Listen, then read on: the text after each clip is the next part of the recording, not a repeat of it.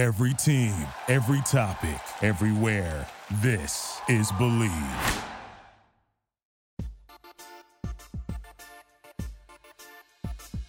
Play fake, Plummer with time, walks it, Bell wide open.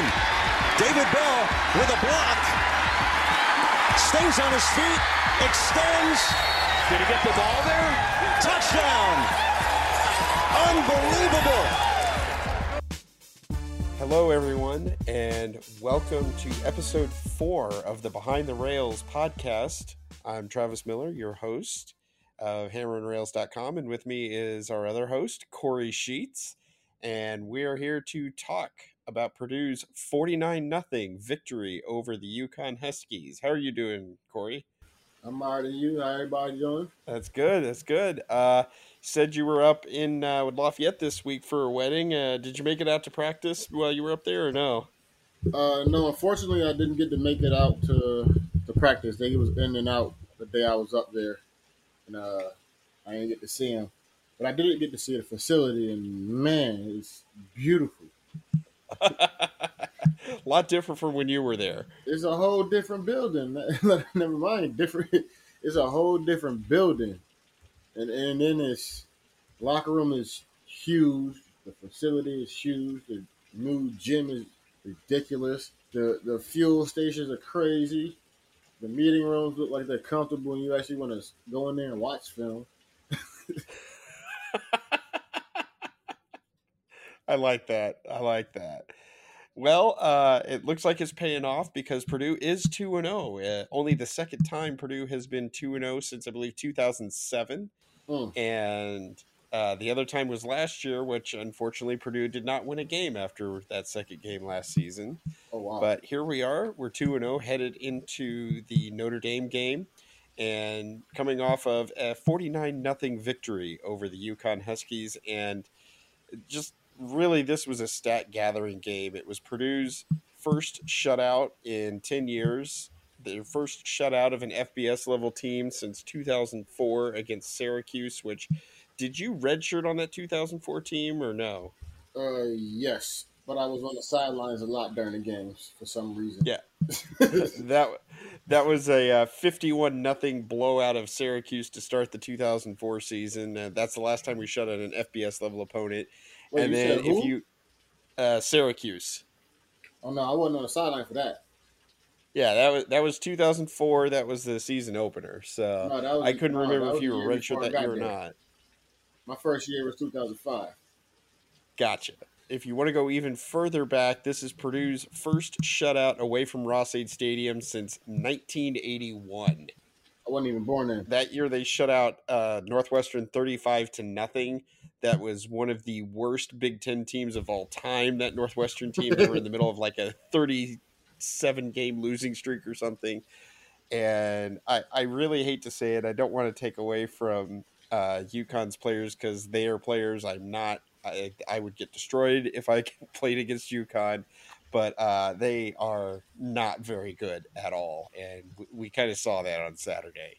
Yes. One thing I was upset to read was we lost running back Horvath. Yes, he is out for the next 4 to 8 weeks. Had a broken fibula. It's the non-weight bearing bone in his leg, but they still had to do surgery today. He's out 4 to 8 weeks. I mean, I don't understand how you can recover and come back that quickly from a broken leg, but I mean, hey, didn't T.O. do it a couple years ago? Yeah, oh yeah. Well, that's Terrell Owens. Bowl. He's superhuman.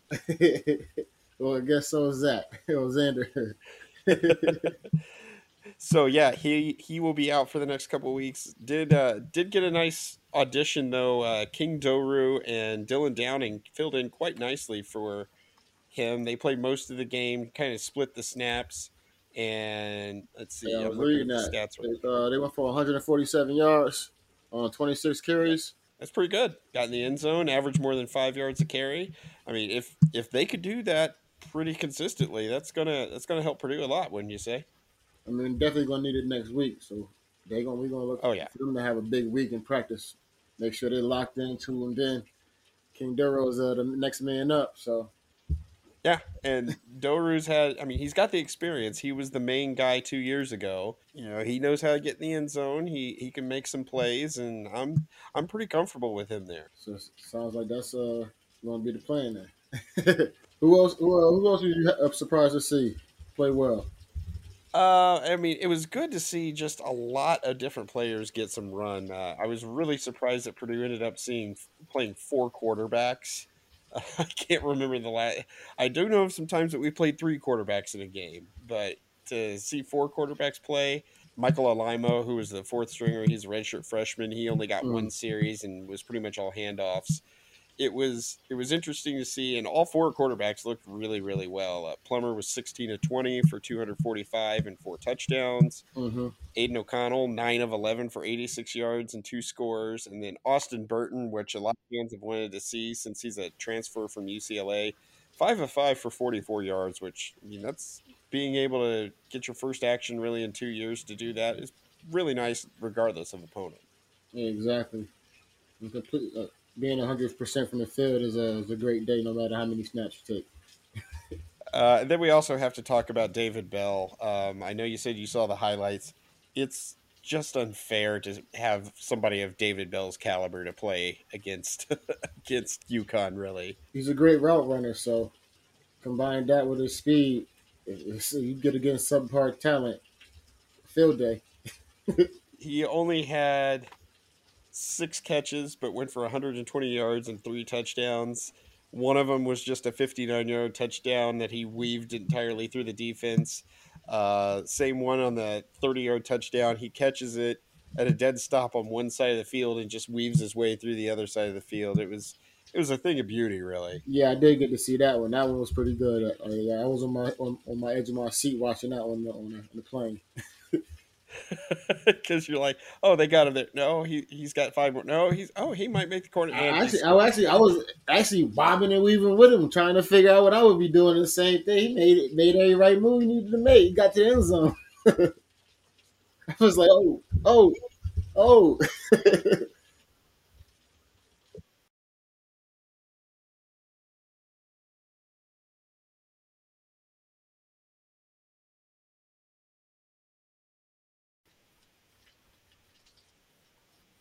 Nah, pretty much. As soon as you feel like you got one or two guys, you usually like there's a bunch of people around you, and sometimes just your teammates.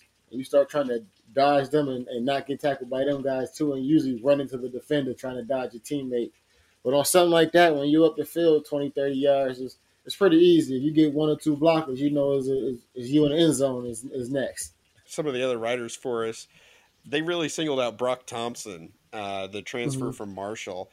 And he had a couple of key blocks, really, and he has served a big role, I think, in the first 2 games here. He's only caught like 2 or 3 passes, but his blocking downfield has been really impressive, and I think it's opened up a lot of things. And as you know, that's very important on a lot of these big plays too. Yeah, definitely, especially if you can actually draw plays up for a guy like that and get the ball to a guy like Bell. And if you got somebody like him blocking downfield, boom, that's like an extra blocker that you can't even account for because you got a guy running a route, taking out another guy. Right, and one of the guys that Purdue had the last few years, receiver by the name of Jared Sparks, he was a former quarterback. He ended up playing 4 years, didn't really put up a ton of numbers and everything, but if you saw a lot of these highlights and everything, he was setting a lot of those big blocks downfield. I know there was one play last year in the Iowa game where he seals off his man and Bell's able to walk into the end zone. And Thompson seems like one of those types of players right now where he can do that. And it's like you said, it's a great luxury to have, and especially if you can draw it up that way. Right. Like I remember when I was playing, I'm not a receiver, but being down in the open field and having to dodge 4 or 5 guys, and you always need that one extra block. We had a guy by the name of Desmond Tarter. He always seemed to be that extra blocker. He's always the first receiver in the end zone with me, so it seemed like he knocked the guy out the way for me to get in there. And I know he was an option quarterback in high school. How much do you think that helped him in that regard? I mean, just not being afraid of contact made it a luxury because a lot of receivers are afraid of contact. especially if they're not the biggest guys on the field. But if you get a guy that loves contact as a receiver, he's going to do great things as a receiver and as a run blocker up the field. So it's a good thing to have that. Right, right. A couple of other guys here I do want to call out that played really, really well. Second half, it was nice to see Mershawn Rice, pretty talented receiver. He was highly Mhm. touted and has had to sit quite a bit. He's had some injuries. Had two really, really nice catches in the second half. One of them for his first career touchdown. Both of them were his first career receptions. Wow. TJ Sheffield got his first career touchdown. He missed the Oregon State game for reasons. Uh, let's just say there was an off the field incident with him over the off season, and that's probably why he ended up not playing against Oregon State. But yeah, he had 4 catches for 27 yards and a score. And just you're filling the stat sheet here. You've got walk-ons getting their first career receptions. Hey, it's a great way to welcome to the NCAA. It's, get an easy kill. There's nothing like it. Now, when you're on the sidelines in a blowout like this, because you were one of the frontline guys for a good portion of your career, you just out there, you're cheering these guys on. You're wanting the walk-ons to get that big carry, wanting them to get the score. I mean, of course, like you always want to see your teammates thrive, especially if you're winning. So, if you score too, so it's like, hey, everybody score. Let's go out here. Let's all eat. Right, and I mean, for some of these guys, it may be the only time they actually get in a live game all season long. So I'm sure that everybody. I mean, Bell was on the sideline in the second half, and I'm sure he was watching and really enjoying that other guys in the receiver room was getting some of the wealth spread around. I mean, it makes tomorrow, or actually tomorrow, I'm thinking that's the NFL, but it makes Sunday morning that much better when you go in there and watch the film and everybody has something to talk about instead of just one or two guys. So film room was definitely live this weekend, all around, especially in that defense and getting a shutout on the road. That got to be big. Oh yeah, let's look at the defense here. Just really, really dominant. UConn didn't come close to scoring except for a handful of times. I know they missed a long field goal. They had a couple turnovers on downs in Purdue territory, and I think they had one where the guy broke. He had the pass on target, and the receiver just dropped it. Otherwise, it was a sure touchdown. Oh But wow! aside from that, man, the defense was dominant. Karlaftis was all over the place. He didn't get a sack, but he was living in the quarterback's lap and just making things a nightmare. So I don't think there's a lot of bad things you can say defensively. I mean, when everybody get a shutout, you only have what 4 penalties total for 20 Something like yards. that, yeah. They only rushed for what 34 yards. They held them to 14 of 25. Yeah, it's a great day all the way around. Not even over 100 yards passing. So, Right. That's hard to hold a team under 100 yards passing these days, too. right, and they just did it right at 99. I think one of the things that stood out to me was in the second half, Purdue held them to 2 first downs and only 60 yards. So you had the second and third string guys out there shutting down the frontline guys. They probably wasn't their frontline guys by then. Yeah, still. They probably Still, knew what I it mean, was. Let's try and get some of these other guys in too. But as a whole, they held the standard up, so they didn't fall. Because usually when you see something like that, you might sneak a field goal in or bullshit touchdown like with the last 15 seconds of the game running off the clock. So it's great that the third and fourth string guys kept the standard as the one and twos. absolutely. And if shutouts were easy, we'd have more than one every 10 years. So, Maybe across the board. oh, yeah, exactly. So, I mean, it's just nice that Purdue went out and took care of business, really.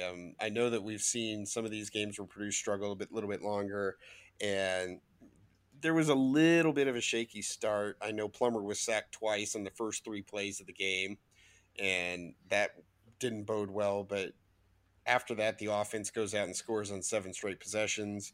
The defense obviously is doing its job. What kind of consistency now have you seen here through the first 2 weeks now that we've got a couple of games to look at? I mean, it's good to see them take a team like UConn that's playing the way they've been playing and go out and beat them in the fashion that they beat them. Like how we was talking earlier, if they had a struggle, then you would have been worried. But they went out there and took care of business pretty handily. And looking forward, you got a team that's going to be a little bit more fine tuned in Notre Dame. So hopefully, not hopefully, from the looks of it, Purdue is pretty much fine tuned too. It wasn't too many things other than us losing a running back that I was too worried about from reading the highlights that I seen. So I think it helps that they still had some issues against Oregon State. They left a lot of points on the field. I don't feel like they left points on the field here against UConn. I'm not gonna get on. Oh, the third string offense didn't get a touchdown. Okay, those are the guys that are probably not going to be playing much the rest of the year. There was they probably still so got some many run. messed up assignments. It's just amazing that they ain't turned the ball over. Right. But again, the offense goes 7 straight drives while scoring. That you'll take that against anybody. Exactly. And, just kind of what does a blowout like this do for a team, really, regardless of opponent? How does that make you feel going into the next week? Does it give you a lot of confidence? Does it a case of, all right, we just did our job. It's like we were supposed to do. What is it like? As you can take that attitude and apply it exactly just how you said it. Like, we did our job like we were supposed to. Now let's go out here and do our job like we're supposed to when it's going to be a little bit more difficult. We did it on easy mode. Let's do it on hard mode now. And we also did it on normal. They would say we did it on normal. We took it down on easy just to see if we had it could kill them. We did. Now let's put it on hard mode, and we're going to see what hard mode looks like. Yeah, we're definitely moving from junior varsity up to about Heisman, All-American or Heisman level here. I mean, I've only won 5 out of 6 years of national championships in NCAA 14 lately, so no big deal. I got this. Wait, you still playing 14? Ooh. 14's the most recent one. They stopped making them after that. Oh, they did? I didn't know that. That's how long tells you when the last time I played them. Yeah.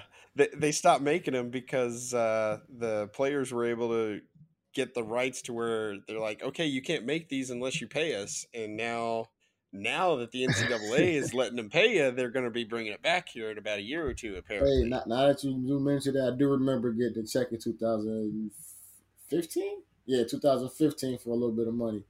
And it was for that. There you go. I think I have one of the older versions with you in it over here. Because I saved the 07 one, which was the last season of the Miami Orange Bowl, the old stadium down there. I saved that since my wife's a Hurricane. That way you kind of have it under the, all right, well, at least we got the video game version we can play in. Wow, I don't even think stuff like that. Just be playing the game. I think it's 07 or 08, so you'd be in the game, man. Definitely. I sure am. And I got the star. Yeah, you got the star. That's right. You did get the star because you were one of the best players on the team. Yeah, I had the star every year. I was the guy on offense with the star. I was the backup, but I had the star. I think my favorite part is they would label all the players. It would be like you'd be HB number 24, but you could go in and people would create the rosters and you could just download the file and it's like, okay, now it's Corey Sheets, now it's Desmond Tardy, exactly now it's Curtis Painter. We used to just sit there and just before all the internet stuff happened, we always just sit there and just put everybody's names in. Like this, I mean, that's what you gotta do. It's like he ain't gonna play, so I ain't gonna put his name in. It's funny because even though 14 is the newest edition, there are still communities out there that will do updated rosters like for this season. Oh wow! And you can download them. Because last season, when it looked like there wasn't going to be any Purdue football whatsoever, I decided to do all right, I'm going to do a virtual season where I'm going to download the rosters. I'm going to create 2020 Purdue, and I was able to get all the rosters of every team in college football there. So I'm going to play each week of the season on the Saturday that we would have played them. And it was that's pretty because cool. No sports were happening and we were really bored. Ended up going 11-1 with Purdue, lost to Michigan. So I think I had like 1,600 receiving yards for Rondale Moore because I just made him a demigod. I'm not mad at that. I pretty much was one when I played the game too, so I already know what the stats look like. It's like 9-9 everything. So it seems like we're done talking about a 49-0 blowout of UConn when we're discussing Corey Sheets in a 2007 video game. And, we'll be getting to our Notre Dame preview later this week, but obviously we'll try and give you a little sneak peek here. Notre Dame was a huge game when you were on the team. Haven't been on the schedule in 7 years. What was Notre Dame like that week as a player getting ready for them? Oh, it was big because, for one, you knew you was going to be on primetime TV because they got the big ABC, NBC, or whatever it is contract. So you know you're going to be paying in the middle of the day when everybody's going to be up watching you. So it was big just so you go out there and show out. And if it was there, you get the luxury of shutting their crowd out and playing in a silent stadium, which is amazing if you're on offense. It's just always a fun game. The student section is always live. It's always a good team, whether they're having a bad year or not. So to make it a rivalry game, we need to get the Shillelagh back. That's how you say it? Yeah, the Shillelagh. Yeah, they need to come back home. So I got a surprise for you. What's up? You were on the last Purdue team to beat Notre Dame. You serious? In 2007. Yes. I thought the team after us beat them. No, that's it. 2007. Oh, wow. Beat them 33-19. Moved Purdue to 5-0. Mm-hmm. And that is also the last time that Purdue was ranked in the top 25 was after that game. Oh, wow. Because we unfortunately have the longest active streak of any Power 5 conference team not being in the top 25 right now. That's not a good streak to have. But it can end with a win this week. Yes, it can. I brought up the stats, and my friend, you went off on this game. Oh, yeah, I did. Yeah, you went for 141 yards and a touchdown on 27 carries. Yeah, it was ridiculous. That was actually the game I got the most carries in my career. I never had over 20 carries until then. Wow. I also got to give you credit. You had an 8-yard reception because you were always pretty good catching the ball out of the backfield, too.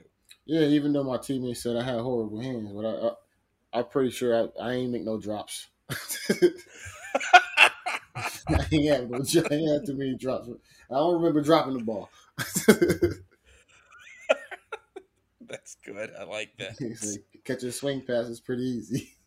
So, yeah, that'll kind of be our preview here. We're looking forward to the Notre Dame game on Saturday. Would be nice to get Purdue's only second win in South Bend since 1974 because we've only won once up there in the last 48 years or 47 years. That was in 2004. Wait, we didn't win up there? I thought we beat them up there twice. No, in the series, the only win that we've had since 74 was in 2004 when Kyle Orton and Taylor Stubblefield went a little crazy on him. I remember that game. I was there that game, but I also thought we beat them a couple years the next when we went back up there. No, according to the series page, at least that was the only time we've won up there. So we got to do some fact checking on that one. I think we got to check that one. Come back with the answer on that one Wednesday. Yes, we'll come back with the answer on that one Wednesday for sure. We'll wrap this thing up here. We thank you for listening. We've seen some of the early numbers here, and we're doing about 250 listens about for every episode so far. So people are liking it. I've got some good feedback on everything, and we do appreciate you for listening. So we will be back here on Thursday, and for Corey Sheets, I'm Travis Miller of HammerandRails.com, and this is the Behind the Rails podcast. So, boiler up. BTFU, we're out.